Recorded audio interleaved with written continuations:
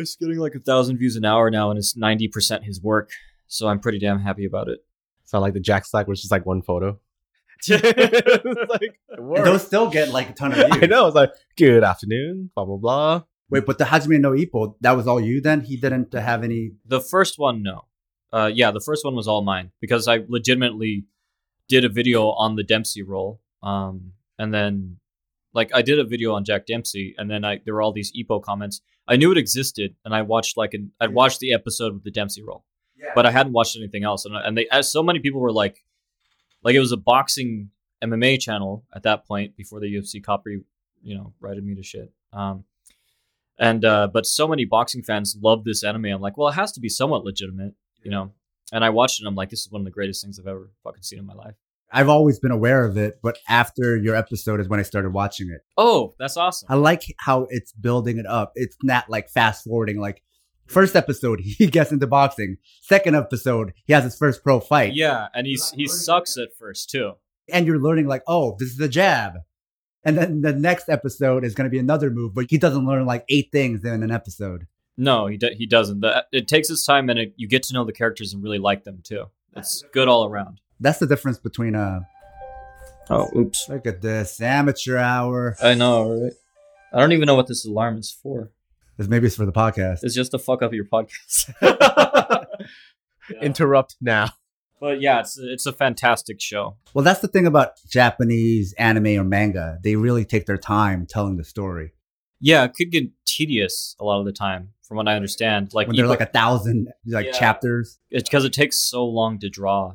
Look at Dragon Ball Z. There's like 3 episodes where they're not fighting, they're just talking and they're reminiscing about their training. Oh god, yeah. I didn't know about I think it's called Kai is the sped up one. I didn't know about that, so I started watching it with all the filler in it. I was getting so ticked off, especially at that blue cat thing.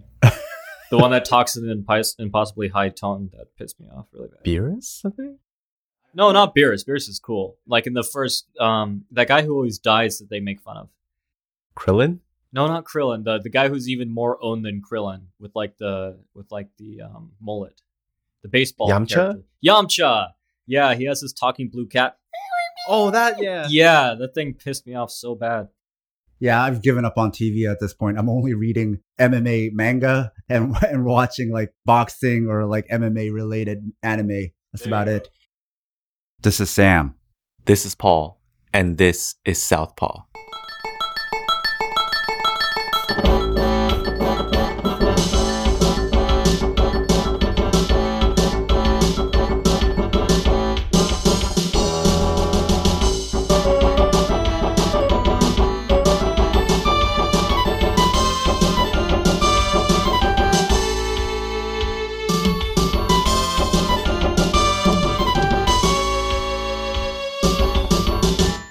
All right, so today we have our first return guest. It's David Christian from the Modern Martial Artist YouTube channel. Hi, David. Hello. So today we're going to talk about UFC Brooklyn, the first UFC on ESPN Plus. So this is part of their new deal. So we've brought David in because we want to discuss Henry Cejudo versus TJ Dillashaw for the 125 flyweight championship title, which might be the last fight of the 125 pound division. We don't know yet. UFC hasn't said anything either way. They've hinted that they may get rid of it, but we needed David's expertise because as far as like resume and talent goes, it doesn't get any better than this. This is a real fighter's super fight, like for fight fans, because you got Henry Cejudo, who's the guy to beat Mighty Mouse for the title, which hadn't been done yet. He's also a former Olympic gold medalist in wrestling. And then you got TJ Dillashaw, who may be the best 135 pound bantamweight champion of all time, who's been just so dominant in his fights. But we also don't know how he'll handle the weight cut to 125 either, because he's going down in weight, which is what he's been insisting. He wants to go down so he could be champ.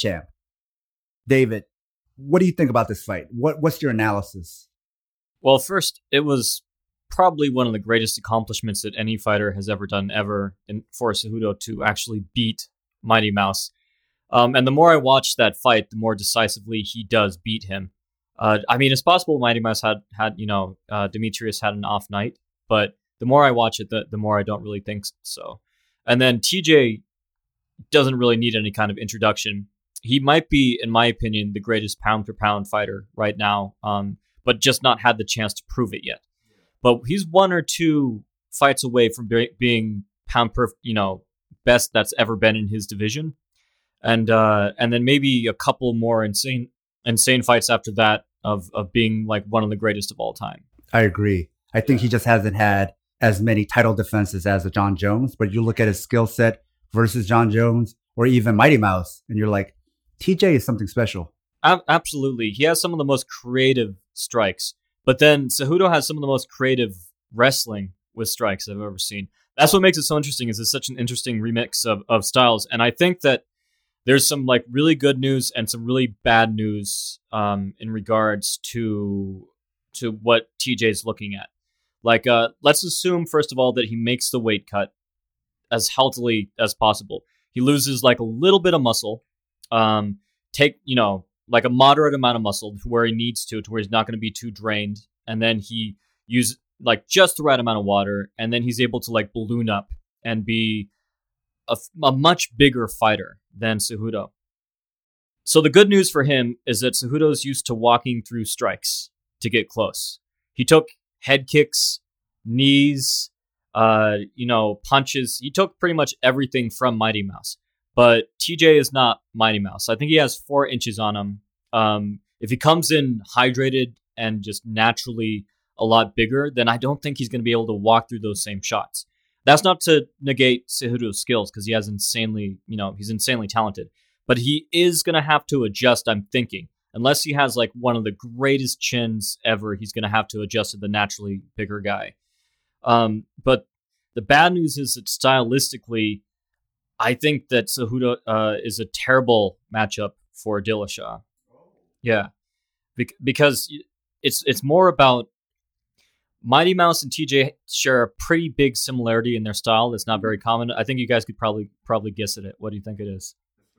The stance switching. They come in from those different angles. And Cejudo has a way to negate that, which is he comes directly at you. So if you're attacking offline, you adjust your footwork, you come in at an angle, you're vulnerable for a split second while you get that punch, unless you're Cruz, in which case you're so far away, your punch won't do anything, but you can't get caught. But if you're Mighty Mouse or you're Dillashaw, then you come in at an angle, and then you're vulnerable for a split second, and then you move off another angle. But that pretty much depends on you only being vulnerable for that split second, and then you take off at the completely alternate direction. Whereas Cejudo moves directly into you, to the point where his forehead often smashes directly into his opponent's head. And you take away that distance when you're first coming in, it doesn't really matter what angle you're in anymore, because you're just that close. And then he does not let you get away. If you get away, he's controlling you as you get away so that he's not in any danger. And he's probably caught you somehow on the way in. Even if he's taken a shot himself, he's managed to catch you too. When you say he's controlling you, do you mean he's controlling you with his pressure? No, I mean he's controlling you from a clinching kind of aspect. Yeah. So what you saw repeatedly with Mighty Mouse over and over and over again is he'd come in at an angle, and then Cejudo would step in and square their hips up together. And then Cejudo would either clinch through like underhook, overhook, collar tie, or go directly for a takedown. And we need to talk about that in just a little bit. But once he's taken away that space, even if you manage to get your shot off, he's close enough to where one hand's controlling you, the other's punching you. And then as you move away, where you might be looking to get a shot off yourself or just exit safely, he's got his hand either on your knee or controlling your head or around your waist. He's doing something to where he's not in any danger and you're a little bit off balance. That's what I've always been curious about, because I was like rewatching some of Henry's old fights, Henry Cejudo. And then I was thinking about TJ, and it's like, Henry, other than that knee that he took under Mighty Mouse, he's really good at the clinch. But I couldn't figure out, wait, do I think TJ Dillashaw is good at the clinch? And then I can't remember TJ being in the clinch often, meaning TJ is controlling the fight, but he doesn't really like to initiate the clinch. So I don't even know how good he is at the clinch. So that is a question mark for me. If and when Cejudo gets him in the clinch, what will that look like? Dillashaw is very good at keeping distance in the clinch. He pretty much negates the clinch by staying in a tight guard. If he gets close, he's pretty much in peekaboo. And so it's very hard when you have a tight guard like that to manipulate it, aside from blocking the vision, grabbing a hand and pulling it down. So his hands will be there, his wrists will be there to control. It will be harder because of his tight guard to get an underhook, because he'll keep his elbows in tight and close, or to get overhook or collar tie, or any of that, because he'll be staying in tight. But if he's looking to pull down his guard by Lomachenko style, by grabbing his wrist, then that'll be a major factor. At the same time, the way he likes to stay in that tight guard will make his legs very, very vulnerable. So, David, you talked about how you think Henry is a terrible matchup for TJ because he'll go forward. Now, Henry and Cody don't have a lot of similarities, but some of the success that Cody had when he fought TJ the first time was in that first round when he always made sure to keep his lead leg out in front. And when TJ did throw a kick, he just either withdrew his lead leg or just burst up the middle, where TJ was on one leg and he's like, oh, fuck, I wasn't ready for that. Yeah. And I would think that Henry would have a lot of success if he, I guess not copy the same thing, but if he would take pieces of that puzzle and that game plan and say, okay, I might have some success if I followed some of the strategy. Where when TJ can get reckless and he throws kicks naked or without a lot of setup, I'm just going to go through the middle. Well, that's another aspect that really negated Mighty Mouse was Mighty Mouse, like Dillashaw, will kick at an angle and then leave at another angle. They do it a little bit differently. Like Dillashaw will be offline as he kicks, which is really good for him because and then Mighty Mouse will kind of, like I said before, be there for a second and then leave out another way. But Cejudo, even though he ate a lot of kicks doing this, was grabbing even for leg kicks. He just bend down. That's why the position for takedowns is so much different in MMA a lot of the times than it is for just a pure wrestling match where you want your shoulders, over your hips at all times and that kind of stuff, except for certain instances. He was just reaching down and snatching at the leg, and he was successful a good deal of the time. And TJ relies so much on those leg kicks. He really doesn't have side kicks. He has like a teep sometimes, but and he's really off balance too when he throws his kicks. If you guys watch the history of Cejudo, he had more of a boxer wrestler stance at the beginning, and then he switched to a karate stance. Yeah, in his last few fights, where to me it looks like in his long stance, he's inviting the leg kick because he wants to grab it. I hadn't thought of that. That makes a lot of sense. When he got his kind of calf kicked by Demetrius Johnson, yeah, his foot went dead. Yeah, but he wasn't planning on that. That wasn't the part of the plan. Of course not. Yeah, you saw his intent. He was inviting that kick, and then he went down to try to grab it and lift. He does that, lift the leg up and try to grab the opponent's leg as it's kicking, right? Yeah. Except his foot went dead, but it looks like he's using that karate stance to invite the kicks, because grabbing the low kick to the takedown seems definitely like now that's an integral part of his plan. And I think he uses it as bait. The Kyokushin, take the impact of the kick, just kind of plant down, and at the same time will try to grab it. That's exactly right. And then, like you just said, Dillashaw loves to throw naked kicks. I don't think he'll be able to resist himself. No, I think Ludwig might be anticipating that. He's pretty smart. He might know what he's trying to do, but I don't know. But that's definitely a big part of it. And then that does, going back to what you said, him using that karate stance, kind of the same way GSP does, more, not as much with GSP, but more the same sideways, narrow stance, and then coming in for the takedown, you have to open up. But they do it in different ways. Cejudo really likes to go for the far leg, which is pretty interesting. So, if they're both in orthodox stance, every wrestler has legs they prefer, but Cejudo will do both, which is cool. And he prefers, in two orthodox stances, he prefers the far leg, which means that whereas GSP likes to invite jabs and then duck underneath the jab, I noticed Cejudo really likes to invite crosses. So with the karate stance, he just stays way out of the way and then forces. He was doing that with Mighty Mouse. He was forcing him to commit to a really deep cross so that he squared up his hips, and then he'd attack his back leg and take him down. Absolutely beautiful. Way riskier in a way than what GSP is doing, because he's slipping inside with his head way off angle. And he, like I said, he takes a punch a lot of the times when he does that to reach that far leg. Yeah, he does get hit a lot. Yeah, Henry invites that overextension just so that he says it's a gamble, but I'll take it if I could counter off of it. And more often than not, it paid off. But every now and then he would get dinged. Yeah, I'm not so sure if that's a good idea with TJ. It's not, but it's a strategy that he thought, you know what, I could probably take it from Mighty Mouse, so it's worth the risk. He could take the punches of pretty much everyone in that division. He's got a giant head. Yeah, I'm not. He really does. If you're talking about body type, he looks like he's a regular sized dude. You know, like not even regular size, just a muscular dude on a short body frame. So he's just, you know, and the punches of these other guys he's fighting aren't going to do much. Up a weight class might be a little different. Paul, what did you think about Mighty Mouse versus Cejudo? Who did you think won? I thought Henry Cejudo won. Yeah. I thought that when Mighty Mouse figured out, oh, I can use leg kicks, it was too late and he wasn't taking enough advantage of it. And Cejudo did a great job game planning ahead of time, making sure that the stance would work. He would counter off by having Mighty Mouse overextend for periods of time. And then he would draw him in so that he could go for that inside trip. And once he took that inside trip, he didn't force a lot of energy trying to hold him down. Oh, we need to talk about the trips. Because last time we were talking about a little bit about how there was like 4 levels to MMA that have progressed over time.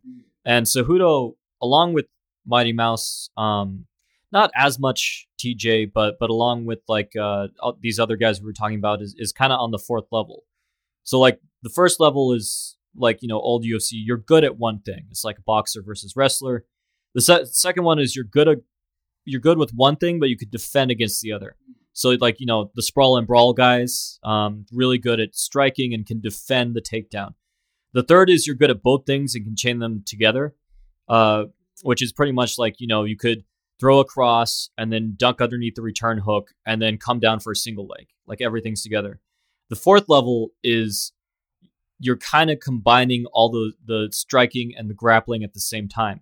So that's like you know, DC. To where like the hook becomes like, you know, Randy Couture back in the day, but with everything. And so the hook becomes the collar tie, which leads him, you know, into the uppercut and then transitions smoothly, you know, like down into the takedown and all that kind of stuff. So I think Cejudo's like on the last level of that. What I noticed he kept doing with Mighty Mouse is he'd invite a strike or strike himself and then go for a double leg. But I don't think he was even really going for a double leg. I think he was just inviting Mighty Mouse to frame and try to sprawl and put his hands down low. And then he'd come up and he'd just get him with a hook. And then he'd block the hook, but then he'd get an underhook from the hook or an overhook or a collar tie. And from there he'd punch and then he'd change his grip and then he'd take him down. Everything just built on each other so smoothly that I couldn't. Either he's got some of the best reflexes in all of combat sports, which I think he does, or he's pre-planning these things. Like, I'm going to wrap my arms around, you know, the back of your knees, so you think I'm going to try to take you down, and then I'm going to transition to a strike, and then I'm going to transition to a clinch, and he's practicing it.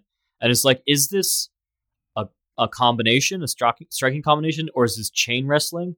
And it's neither. It's both of those things put together.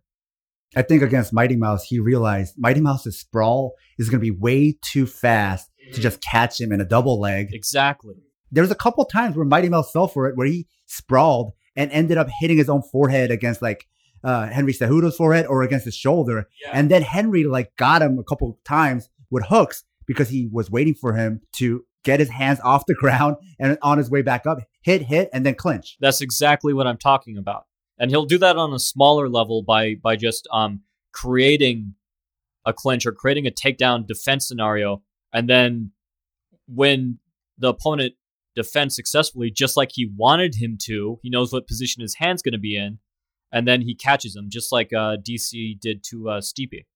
At 125, the takedown game must be so different than in the higher weights where you can just do a blast double.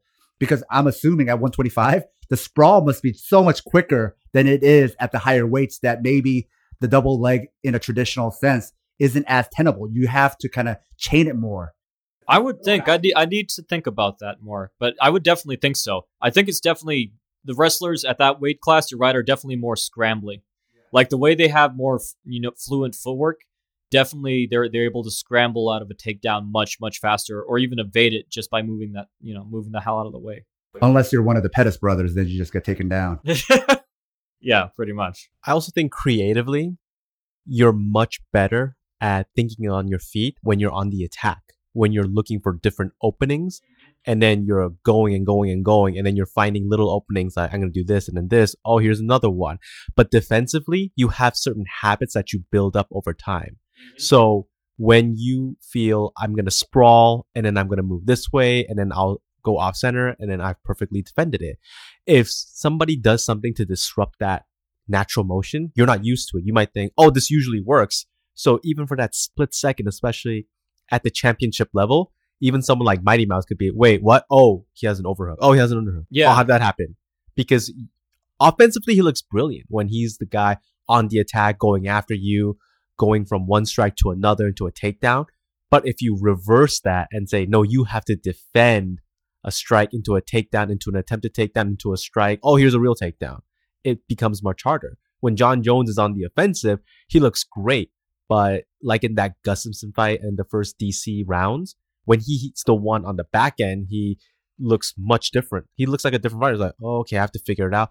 The truly great ones can adjust, and sometimes you just have off nights. And that's what it looked like Demetrius was doing. He was always on the back end and thinking, okay, what's Henry going to do? And that's when he started kind of sifting, and Henry was able to interact his game. So he thought, well, I'll take some of Mighty Mouse's shots to give him that false sense of security. And then once I'm here, then you're going to think, oh, it's going to work. And then I'm going to go in and do my game. That's exactly right. And that's that leads to another interesting thing, which is how TJ's footwork kind of differentiates from Mighty Mouse's footwork. Because what you were saying about layering things on top of each other, Mighty Mouse will use, foot feints or whatever. But he mainly just, like I said before, consistently enters from one angle that's unexpected and then leaves out another angle. Whereas Dillashaw will layer 2 or 3 foot movements on each other, on top of each other at the same time. So you're dealing with the same way you were talking about how that throws like a kink in your system. So Cejudo may be used to one foot angle change, but Dillashaw moves at times like he's skipping across a pond from like rock to rock. So like he'll do it like he'll switch his stance, come forward at an unexpected angle. Now he's in a stance you don't expect, but he's not done yet. Now he has lateral movement, and you thought he was moving outside. Now he's moving inside, and now he's like turning his body and kind of pivoting off of it. Well, he does that karate triangle step where it's like left, right, left, and then you're like facing it in an angle like to the side of their face to hit them. Yeah. He does a lot of that. And in boxing world, Roy Jones was famous for it, where he would go look one way and then another. And then when you're moving your body to face him, he's already off. Oh, yeah. But here's the thing. Duane Ludwig, this is his second time planning against Henry Cejudo because he was the head coach for Joseph Benavidez when Joseph Benavidez fought Henry Cejudo and he was in his corner. So this is his second time game planning for him.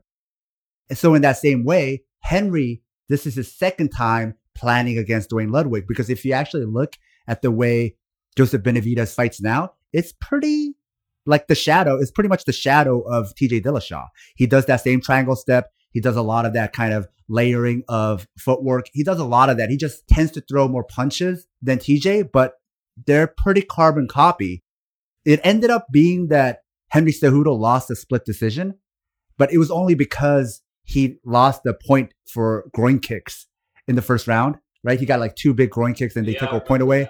So the judges would have scored it for Henry, but he seemed to be figuring out an answer to the Duane Ludwig plan. So I'm sure Duane knows that too, and he'll have to plan something differently. And Henry will assume that they know I figured this out, so they'll have to change something, and Henry will have to change something.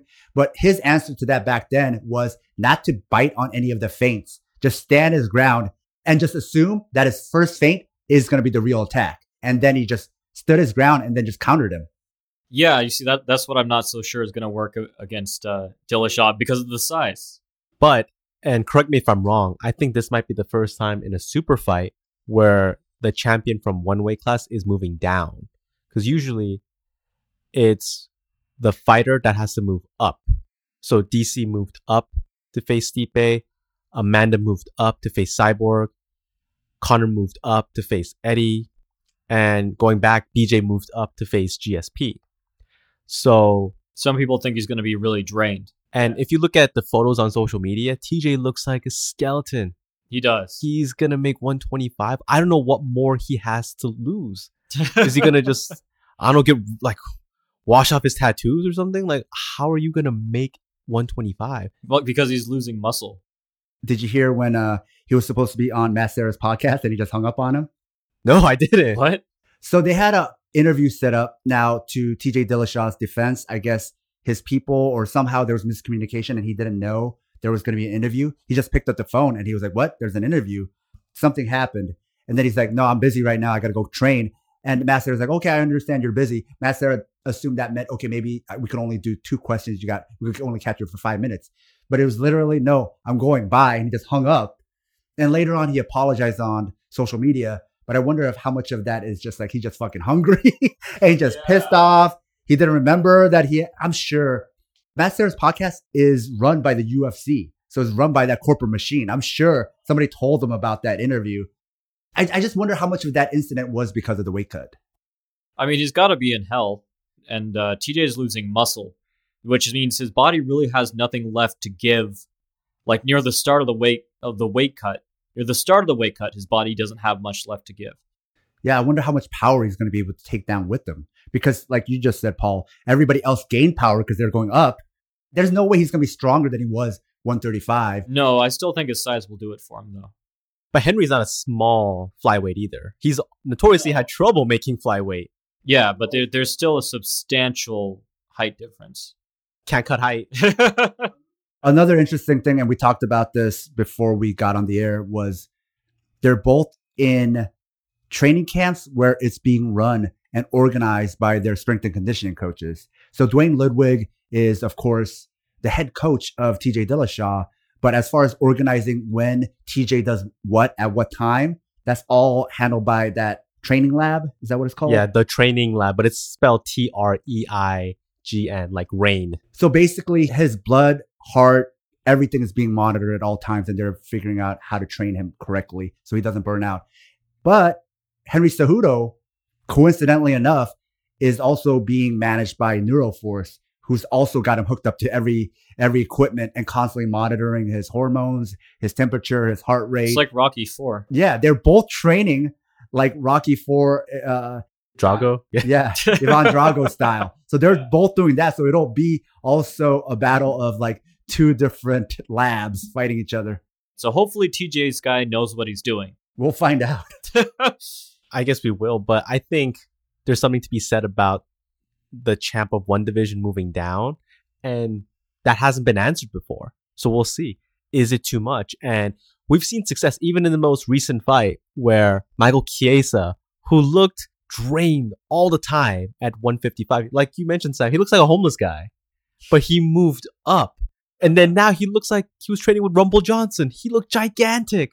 It's like, holy shit. Why have you been cutting down to 155 all this time? Who was the guy who just cut down?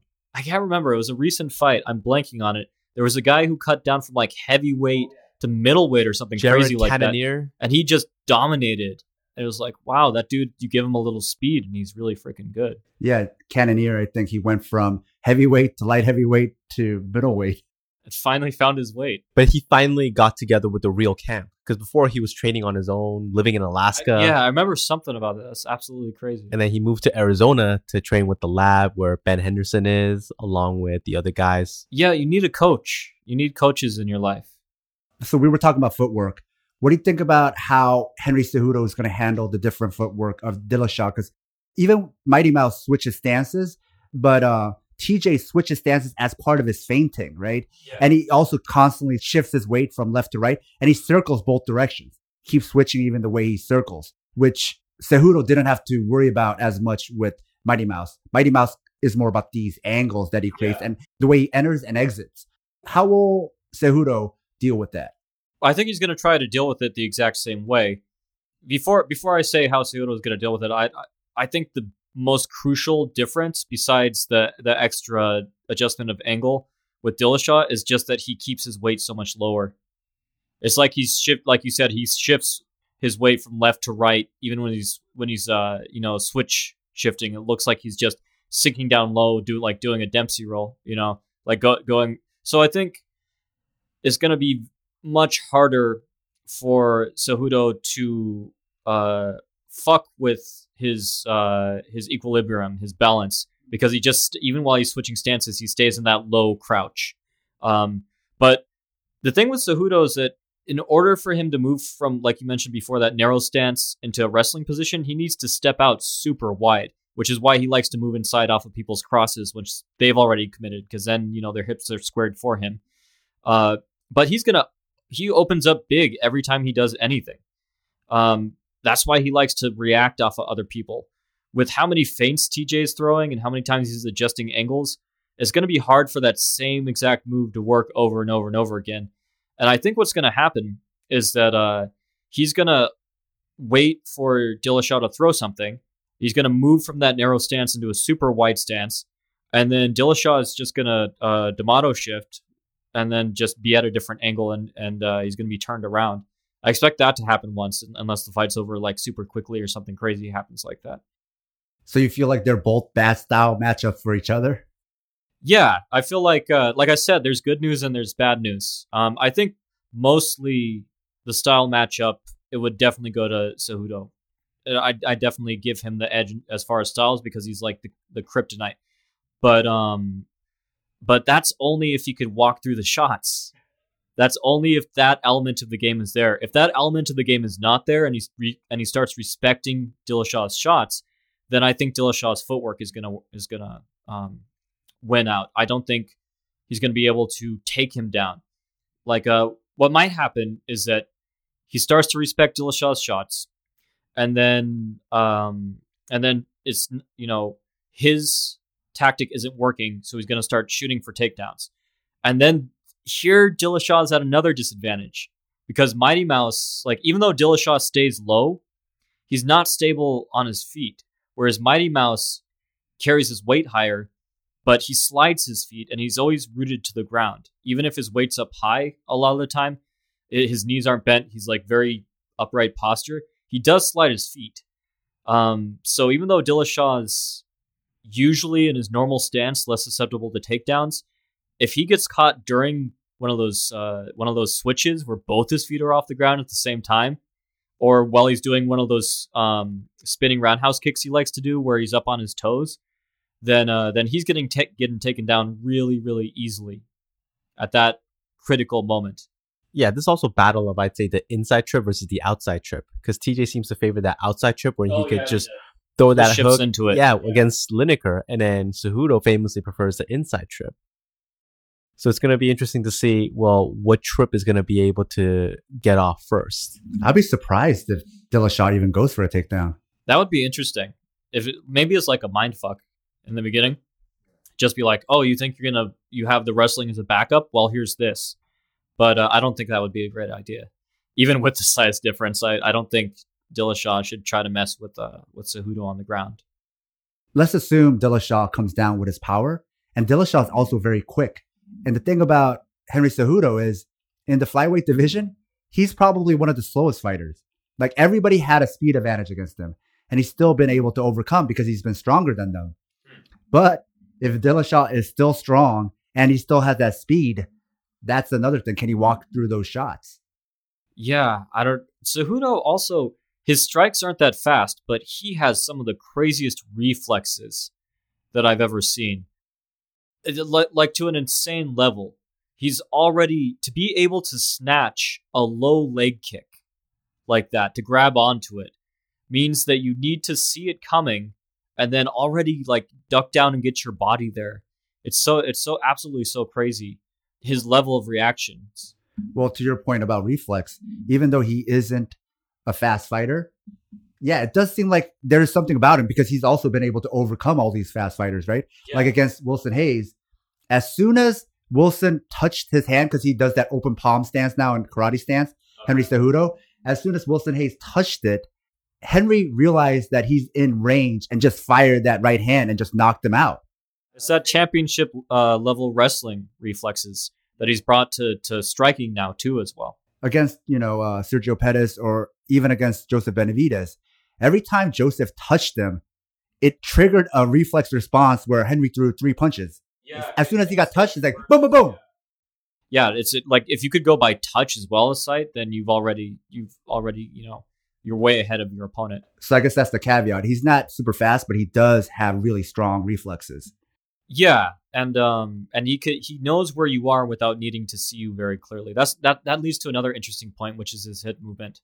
That head movement in MMA is really fascinating to me because what I'm seeing is different elements of boxers, like different flavors, different styles of boxing head movement, and to a lesser extent kickboxing head movement because there's not as much, is being used to set up and facilitate the correct head posture for takedowns, which is absolutely fascinating because you have different styles. Like I noticed that Khabib is very much like a Frazier.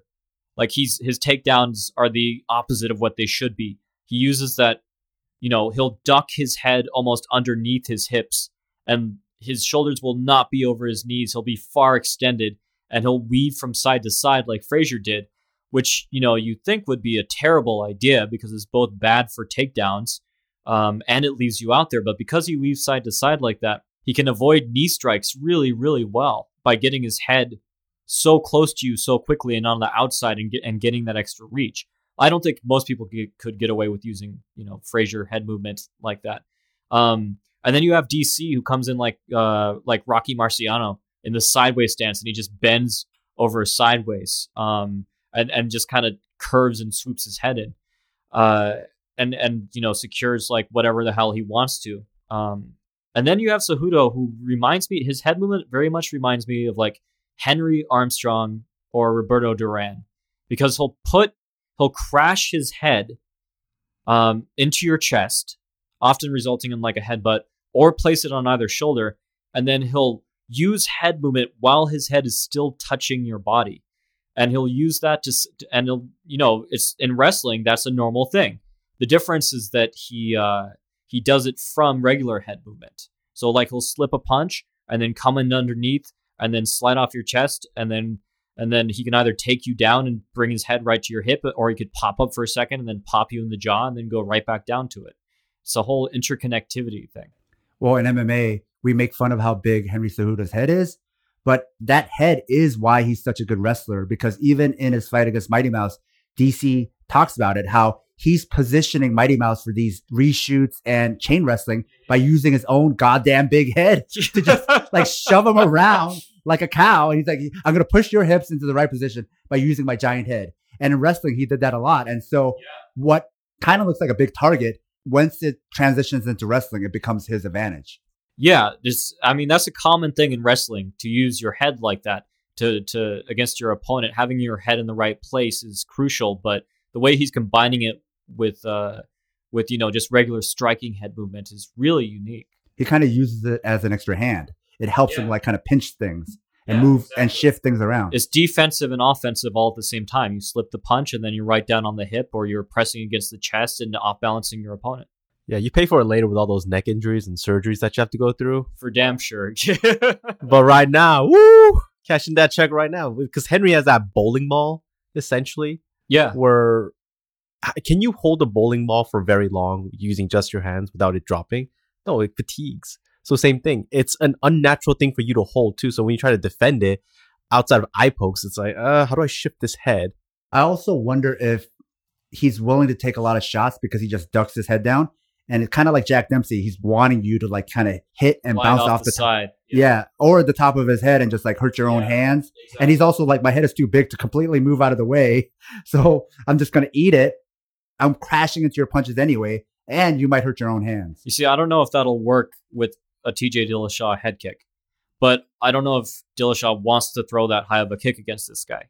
Well, the first almost takedown, or I guess according to DC, it was a takedown, was Mighty Mouse threw a high kick, I believe, and then Henry caught it, and took him down. Yep, there you go. Yeah. Because even there, it doesn't land flush because Henry's coming into you anyway, so he's shortening that lever. Exactly. So it never lands flush. Yeah, but Dillashaw throws his round kicks like a knee. He barely straightens them at all. It's pretty much like he doesn't really retract it at all, and then he doesn't really straighten it very much. As a matter of fact, he has a knockout. It'd be so fascinating if I forget the guy's name, but he has that triangle footwork you're talking about into a switch knee as a knockout. He feinted a takedown from the triangle and then brought up his knee into the guy's skull. It's a really cinematic knockout. Was that Henan Barao? Wasn't it that last minute replacement guy? Yeah, he was on the card, and then Henan Barao dropped out due to a terrible weight cut. Joseph something? Joe Soto? Joe Soto. Joe Soto. Okay. Yeah, that guy. That's a crazy knockout. Yeah, I knew Henan was involved somehow. I was like, damn it. Yeah, but he was originally slated, got dropped. But I want to see how TJ looks in the 3rd, 4th, 5th round when that weight cut gets too much, because no matter what, it's 10 more pounds than you're used to. I just don't know how he plans to go back up. If he's really lost this much muscle, and muscle takes a long ass time to build again, even with steroids, muscle takes a long ass time to build. So I'm not sure if this is the smartest move for him, but it's sure as hell interesting to see. Hey man, just picogram by picogram, he'll build up.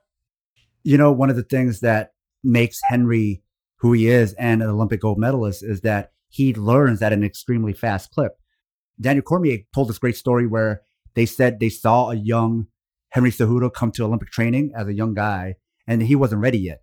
And then 4 years later, he came back and he was like light years way better than he was, right? Yeah. And same thing with MMA, from where he started, from his first fight to Mighty Mouse. Didn't he change coaches? Because he looks way different in his last couple of fights, like much, much better in every way. Yeah, he was with this Muay Thai coach who trains a lot of the Glory kickboxers, Kyrian something. His kicks look karate now. I mean, he's in the karate stance, but they don't look Muay Thai at all. No, so his new striking coach is a karate-based guy. Oh, that makes sense. So he fired that old guy, and that guy was the one who was helping him with Joseph Benavidez. And then after that, he got this new guy. And then he started knocking out Wilson Hayes. He beat Sergio Pettis. And then he got that title fight with Mighty Mouse. But my point is Henry gets better so quickly. And against Mighty Mouse, I don't know if we saw his full potential, like how much better he really got, because he had that initial leg injury right at the beginning. So he had to fight a lot of that from southpaw stance. Now, Henry started doing a little bit of southpaw switching because of the karate stance, but he mostly fights orthodox. So we don't even know his full potential yet, like how much better he got in that fight, because he had to fight it with a damaged leg where he couldn't even stand correctly. Even to the end of the fight, he didn't get feeling back in his leg. So against TJ, unless that same shit happens again, he won't have to deal with that issue. Like, we never got to see what Henry was really all about because his leg was injured right away. Could you imagine if Mighty Mouse had taken advantage? And we'd never know. He wouldn't have gone, because it happened in the first couple seconds of the fight. Could you imagine if Mighty Mouse just swarmed him after his leg went down and then just beat him up and then the fight was stopped? We would have had to wait like another year to know how far he progressed while he worked his way back up. Right after the fight, even though there was clamors of an immediate rematch and Henry seemed open to it, despite the fact that TJ called him out, Mighty Mouse just left the promotion. Yeah, I think he was just done with the UFC at that point. I think he felt disrespected. I think he just wanted to move on. I can definitely see that, because outside of Joseph Benavidez re-signing with the UFC as a flyweight, they've been letting a lot of flyweights go. Yeah. And TJ has openly stated, the UFC is paying me a fuckload of money to drop down and kill the flyweight division. That's a good way to put it. So this might be an unwritten rule that the UFC had. Maybe they asked Amanda to move up. It's like, hey, we think you could beat Cyborg. Just take her. Why do you guys think the flyweight division is unpopular? Do you think it's really the size of the guys, or do you think it really is that they don't promote it enough? I think it's a mix of not enough promotion. They don't market it correctly, and they have a hard time building narratives, and sometimes they just shoot themselves in the foot. Because if you look at someone like Stipe, how is this guy not more popular in his home state of Ohio and the Midwest? Because you have a hardworking guy who has a blue-collar job as a firefighter. He should be hosting reality TV shows where he says, hey, I'm Stipe. I'm the UFC heavyweight champion. I'm also a firefighter, and I'm going to profile real heroes. And he just travels the country and he just talks to different people. And my point being that for flyweights, especially when you look at a combat sport like boxing, you have great guys in super light divisions. They're promoted correctly. and they're recognized for their skill and talent. But the UFC also never did a good job of building these fighters at the top billing of their cards. So you can't build a division when all the fighters are in the prelims, or you have one champion and then you never show the rise of the contender. They just go from Fight Pass to undercard to maybe a main card. It's like, all right, now you're headlining a title, but we're going to put you on Fight Pass. It's like, how are you going to build any interest in the division? Hopefully, ESPN deal kind of helps that a little bit. Like with all the divisions, I'm hoping that they start showing more unknown fighters. David, you mentioned earlier how Henry Cejudo is a 4th level fighter in your, evolution of fighters, right? He does all the different styles of MMA all at once. Where do you categorize TJ Dillashaw? Do you feel like he's also 4th level, where he's kind of doing wrestling, striking, takedowns, Muay Thai all together? I'd say he's close, but not to near the same extent, no. Because you don't see him. I mean, I guess you could say that, like you said, that switch shift to the outside trip, it's definitely wrestling thing, but you don't really see him incorporate any even clinch work for the most times. Like he'll frame off his opponent's head and lead them into a kick or establish distance or that kind of thing. You don't really see him doing that in the middle of a combination.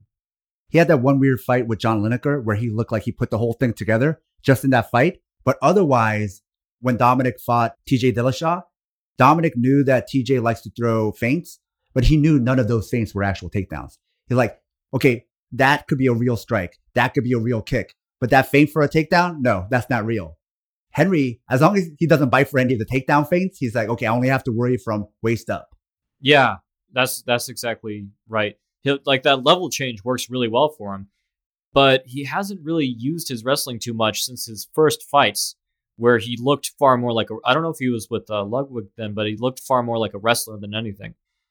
Well, that's what used to make Fedor so dangerous with his striking, because his feints, you didn't know which one was going to be the wrestling takedown. But then after a while, that's how Khabib knocked down Conor. Yeah, but then after a while, right, he stopped going for takedowns, so everybody realized, okay, I only have to worry about the strikes. That's it. Well, takedowns are hard. Yeah, Fedor also had that devastating, instead of a jab to a double leg, he would throw straight into a clinch. And that's when you were fucked. Yeah. Because once he got you, he had that Sambo judo background. I was like, oh, fuck, this is way stronger than I thought. Because you could prepare by getting other great wrestlers or judokas, but to have somebody with that grip strength, as well as they can hit you from that position, like, oh, I'm not used to that. But my point is I wonder if TJ, kind of like Fedor, just fell in love with knocking people out.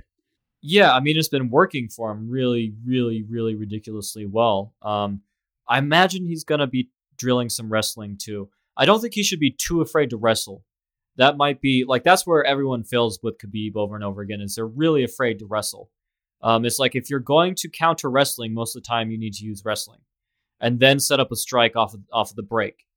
You could counter strikes with wrestling, but it's really hard to counter wrestling with strikes. You have only a couple moves. You have an uppercut and a knee, and these wrestlers are figuring out how to deal with that too from the head movement we talked about before mostly.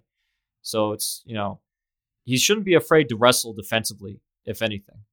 When you bring up it's hard to counter wrestling with strikes, a guy that comes to mind, not exactly, but I see a lot of potential is Dominic Reyes in the light heavyweight division, because he won't necessarily use just strikes, but he uses a lot of good footwork to stay out of trouble. Yeah. So he'll make sure that, nope, you're never going to shoot in from this position. Like, no, I could see that coming from a mile away.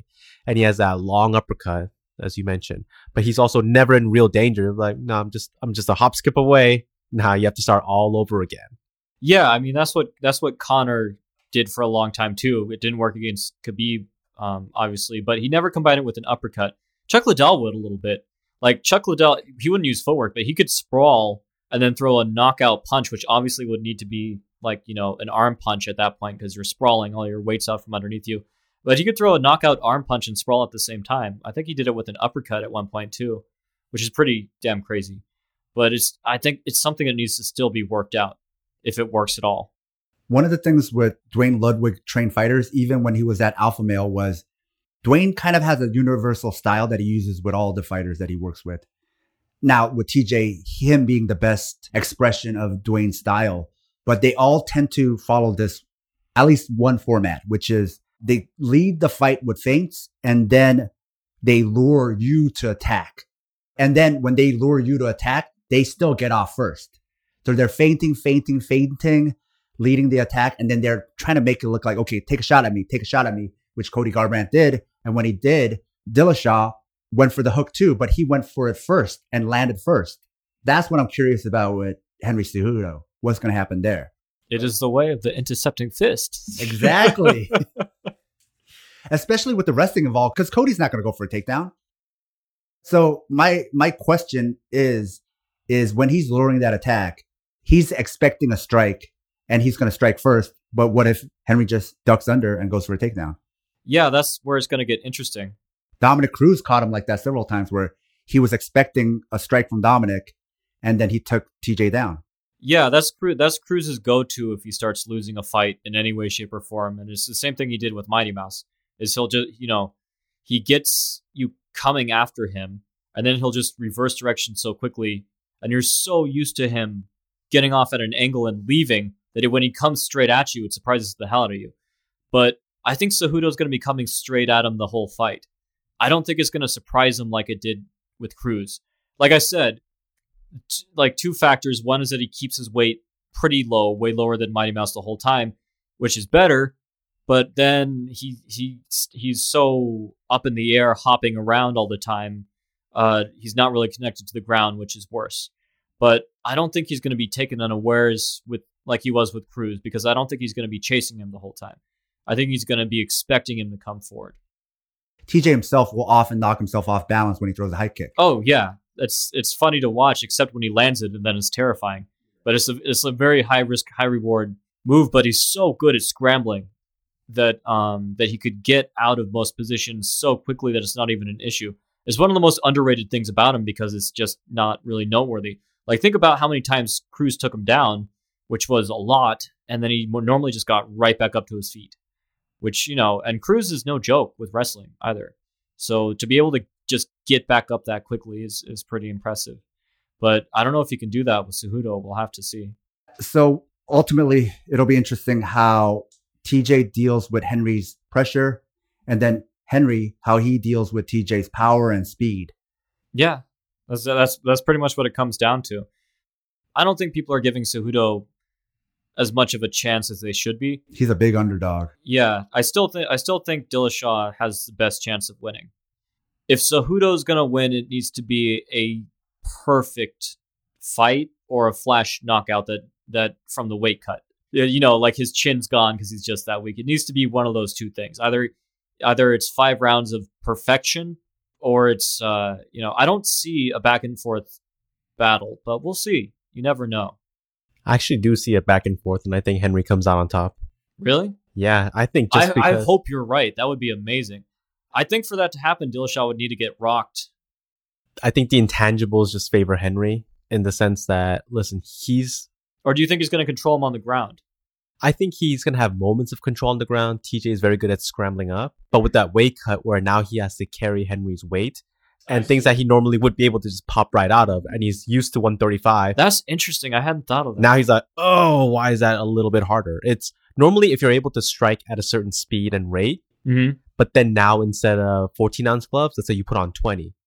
Just even that extra 6 ounces, you're like, that's weird. I'm usually quicker than this. So my shoulders are tiring. I wonder why. It's like just those 6 ounces can make a world of difference. And 10 pounds is way heavier than 6 ounces. Well, like you said, this will be the first time we see somebody fighting to be champ where they went down in weight.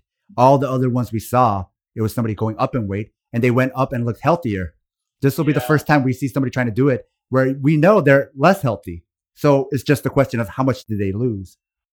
If Henry does win and he beats TJ Dillashaw, that makes a great argument for not getting rid of the 125-pound division, because it shows you how strong the 125-pound division is. Like, how do you cut a division after the guy defended against the guy coming down? Like, he just proved that he's better, quote unquote, better than the 135 champion. There's a lot of talent in that division, and it's a shame they're going to cut it if they do cut it. Well, TJ said it in the hype lead up. He said, if I win the championship, just get rid of the division because I become the lineal champion. Then you don't need that division. then, if you beat me at 135, right, then you're basically proving that you're the best at 135 and 125 because I'm the title holder of both, right? But if he doesn't win it, then the lineal champion stays at 125. You didn't unify the belts. Like TJ's saying, this is a belt unification. TJ also said he wants to move up one. Yeah. How do you guys think that would go? Terrible idea. Yeah, that's not a good idea. Oh man, Max Holloway. I would love to just fantasize that fight. I'd love to see it, but I don't think so. Yeah, I don't. As good as Dillashaw is, if he had maybe just one more inch and a little bit broader frame, then maybe. But it's just Holloway's already so insanely talented, and he walks around like several pounds heavier than he is. I don't see that working out for Dillashaw. Actually, speaking of that, he's another guy who could vie for that pound for pound greatest ever. Yeah, he's taken out Aldo twice, and Aldo might be the greatest in that weight class. Like hands down, it's between him and Conor probably, I'd say. But Conor didn't defend, so you don't know. But he did move up a weight class and just smoke the guy. So, but Holloway's putting in an argument. I'd like to see the fight. I'd like to see right now is Conor versus Holloway. I'd like to see how much better he's gotten. Who do you favor in that fight? Conor versus Holloway? You see, that's why I want to see the fight. I have no idea. I don't know if Conor's skill level has dropped off through inactivity. I think the boxing training he did, if you even want to call it that, really fucked up the mechanics of his punch. I think he's throwing the punch somewhere between the unorthodox effective way that he used to throw it and the boxing way, and it's something in between that doesn't work for anything. I think a lot of his power is gone. And I don't think anyone's recognized that or told him, like, look, remember when you used to like pivot over your lead foot like you were throwing a roundhouse kick and put your leg way high in the air? That's why you had all that extra reach and power. Like, go back to that shit, or learn how to throw a regular cross, but throw it correctly. Like, dip your knee. Don't straighten your leg when you throw a cross. What the fuck are you doing? So I don't know. I think Conor's gotten worse, and I think Holloway's gotten infinitely better. Well, speaking of big names like Conor, the other big fight that actually isn't coming up but has already happened was Floyd Mayweather versus Tenshin Nasukawa. Oh God. And it was the fakest shit I've ever seen in my entire life. And it hurts my head that people think it's real. And don't get me wrong, in a boxing match, Floyd could absolutely, I think he would maybe even destroy Tenshin faster in a real boxing match. But it wouldn't look like that. It looked real. I don't know. Let me hear what you guys think about it first. What do you think, Paul? Because Paul doesn't think it's fake. Really? All right, so let's set this up. It's not so much I don't think it's fake, but I think after Tenshin got hit with the couple, he's just like, fuck this, I'm out. He's like, all right, I just need to get out here as quickly as possible and just kind of save face. I think that's what might have happened. Well, the argument is, why would they? And the why, I have no idea if it's real or not. That's something we can never find out. And the whole thing about why would they do it, I also don't know. That is true. I don't know why they would do it, but what is also true is it does look fake. That is also true. Both is true. Both is true. I don't know why they would do it, and it also looks very fake. I don't know why they would do it, but I can tell you they did it. It's what I've been telling people. It wasn't even a real exhibition boxing match. In the US, exhibition boxing matches have certain rules that you have to abide by. No, they told everyone it was an exhibition, and then Floyd acted like a goddamn evil, maniacal genius from a movie, and then people don't get it's all theater, and it hurts my head. But in Japan, exhibition means pro wrestling match. Yeah. Like, it just means like it's an they all entertainment know thing. it's fake. They all knew it's fake. If you want to know why they did it, it's because they knew it was a freaking show, is what I think. It's only in America they're like, Floyd's so good. It's like, no, he really is that good. I'm not arguing that he could knock him out even faster than that, and probably would have knocked him out even faster than that. But it just wasn't real. And you could tell, like, the funniest thing is when I saw it from an alternate angle, because it's hard to explain to people who haven't been punched really hard before, who haven't felt it, or don't spend like hours of their lives watching people get punched in the face in slow motion, why it was fake. You'd just be like, it looks wrong. The mechanics, the physics, it was weird. But from an alternate angle, the first knockdown, he falls down because Floyd knocks his rear foot out with his front foot, and then lifts his lead leg up with his knee. Basically, he's crowding him coming in because he knows he can't get hurt or hit because it's an exhibition. So the punch that everyone thought landed doesn't land. He gets knocked down by a trip. He took like a very light punch with the bottom of the glove, which if people don't know the bottom of the glove, because people don't seem to know that. The bottom of a boxing glove, if you just hit the glove part, will not do shit to you. It's not made out of brick. It's light and fluffy. So it skimmed across the top of his head, so that does nothing. So, and that happened a second before. Tension's like defending. He's readjusting his guard. He's clear-eyed. There's no change in his posture, and he's stepping back. And then Floyd shoves his foot in, and he's tripped, and then the punch misses. It hits him as he's going down and brushes his elbow lightly.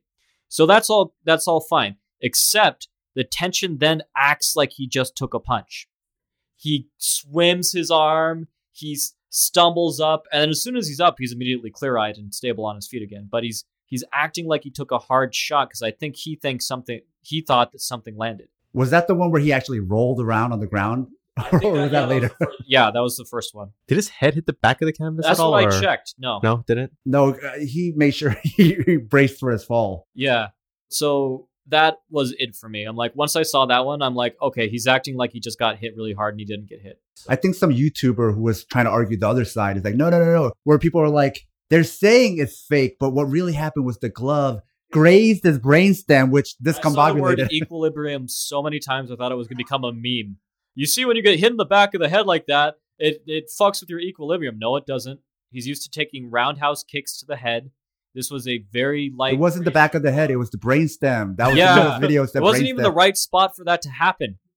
It wasn't the temple, and it wasn't right here. It was right here, one of the nicest possible places you could That's ever the get second hit. brainstem. It's on the side of your head. There's one that goes front to back and one goes side to side. You don't know that? Jesus. I could definitely see your argument that he didn't like the power and decided to just give into that too. I don't know if he got hit before that, but that would definitely make sense. But I know that was him acting in the first one. So I'm not going to go as far as David and say for sure it was fake, but here's what I do know. Oh, I'm 100% sure, and I'm doubling down. Okay. So here's what I do know, and I think Chael Sonnen talked about this on his podcast, and some other people confirmed that they kept saying that Floyd Mayweather wasn't at the stadium when he was there. So they built up this anticipation that this fight might not happen, even though Floyd was there. But they're like, we don't know where Floyd is, but he was in the locker room. And then they had him come out, right? And it was like this big entrance and all this stuff. Now, the other thing about why would they do this? I have no idea why they would do this. I'm not even saying they did do this. But what I will say is it did look fake. And what I do know about Japanese culture, purely coming from all my reading of manga and watching anime and watching Japanese pro wrestling, why they might have their babyface lose is because when you have your main character lose so badly in Japan, they have this kind of like, you go as low as you can, and then it's that redemption story of building back up. Like in the first season of a manga or anime, or you saw this in pro wrestling where they'll have their star just like lose and get demolished like a squash match. Yeah. Then everybody's like wants to know, like, is he going to come back? Will he ever look good? Like everybody is going to watch Tenshin's next match because they want to know, is he a piece of shit like he looked like that? Or is he not? Or has he gotten better? They've made a lot of money off of this. Because also the gonzo-ness of it makes everybody like look it up. No one knew who Tenshin was except a very select amount of people. So it's a weird way to build up hype and interest. And it's something that you see in Japanese pro wrestling. So that might be why they would do that over there, because it does get people Googling and looking you up and whatever, because it's so bizarre. Even Ryzen's regular matches, which I think are mostly real, there's a couple submissions that have been used there that have never worked anywhere else in the history of ever and look pretty suspicious. It's like a common, it's run by their version of the mafia. It's a very common thing for them to throw fights on purpose. Here too, boxers do it here all the time in real fights. But my issue is that I don't think they even thought it was a real fight. I don't think it was billed as a real fight. I don't think it was supposed to be a real fight. I think it was supposed to be assumed by everyone that it was fake. I think Luke Thomas mentioned it, but he wants to see more of these because this is the only way you're going to get Floyd to be aggressive. when he faces kickboxers and MMA fighters under his rules, then you'll be like, fuck it, I'll open up. I'll go for it. I don't care. I'm not going to get hurt. Why would Floyd win? They had him in WWE fight the Big Show, and he won there. You go. Floyd is ridiculously cautious. He didn't even go after McGregor until he knew he was insanely exhausted. That's when he switched. And according to Floyd, it took a lot longer than he thought for McGregor to get tired. Like, he was expecting him to be exhausted way before that, but even then he still waited and waited before he started going forward, even though he probably could have dealt with them a little faster than he did.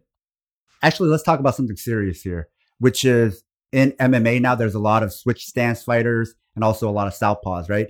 Mm-hmm. And Floyd is an orthodox fighter. And the way he's dealt with southpaws is he just puts up his high guard and marches him down. And I haven't seen that a lot in MMA other than like Justin Gaethje, who he just does that to everybody. He doesn't do it just against southpaws. But what do you think that as a tactic in MMA? Actually, the Diaz brothers do that. They don't do it right off the bat, but like Nate realized, oh, I could just do this against Conor, and it worked.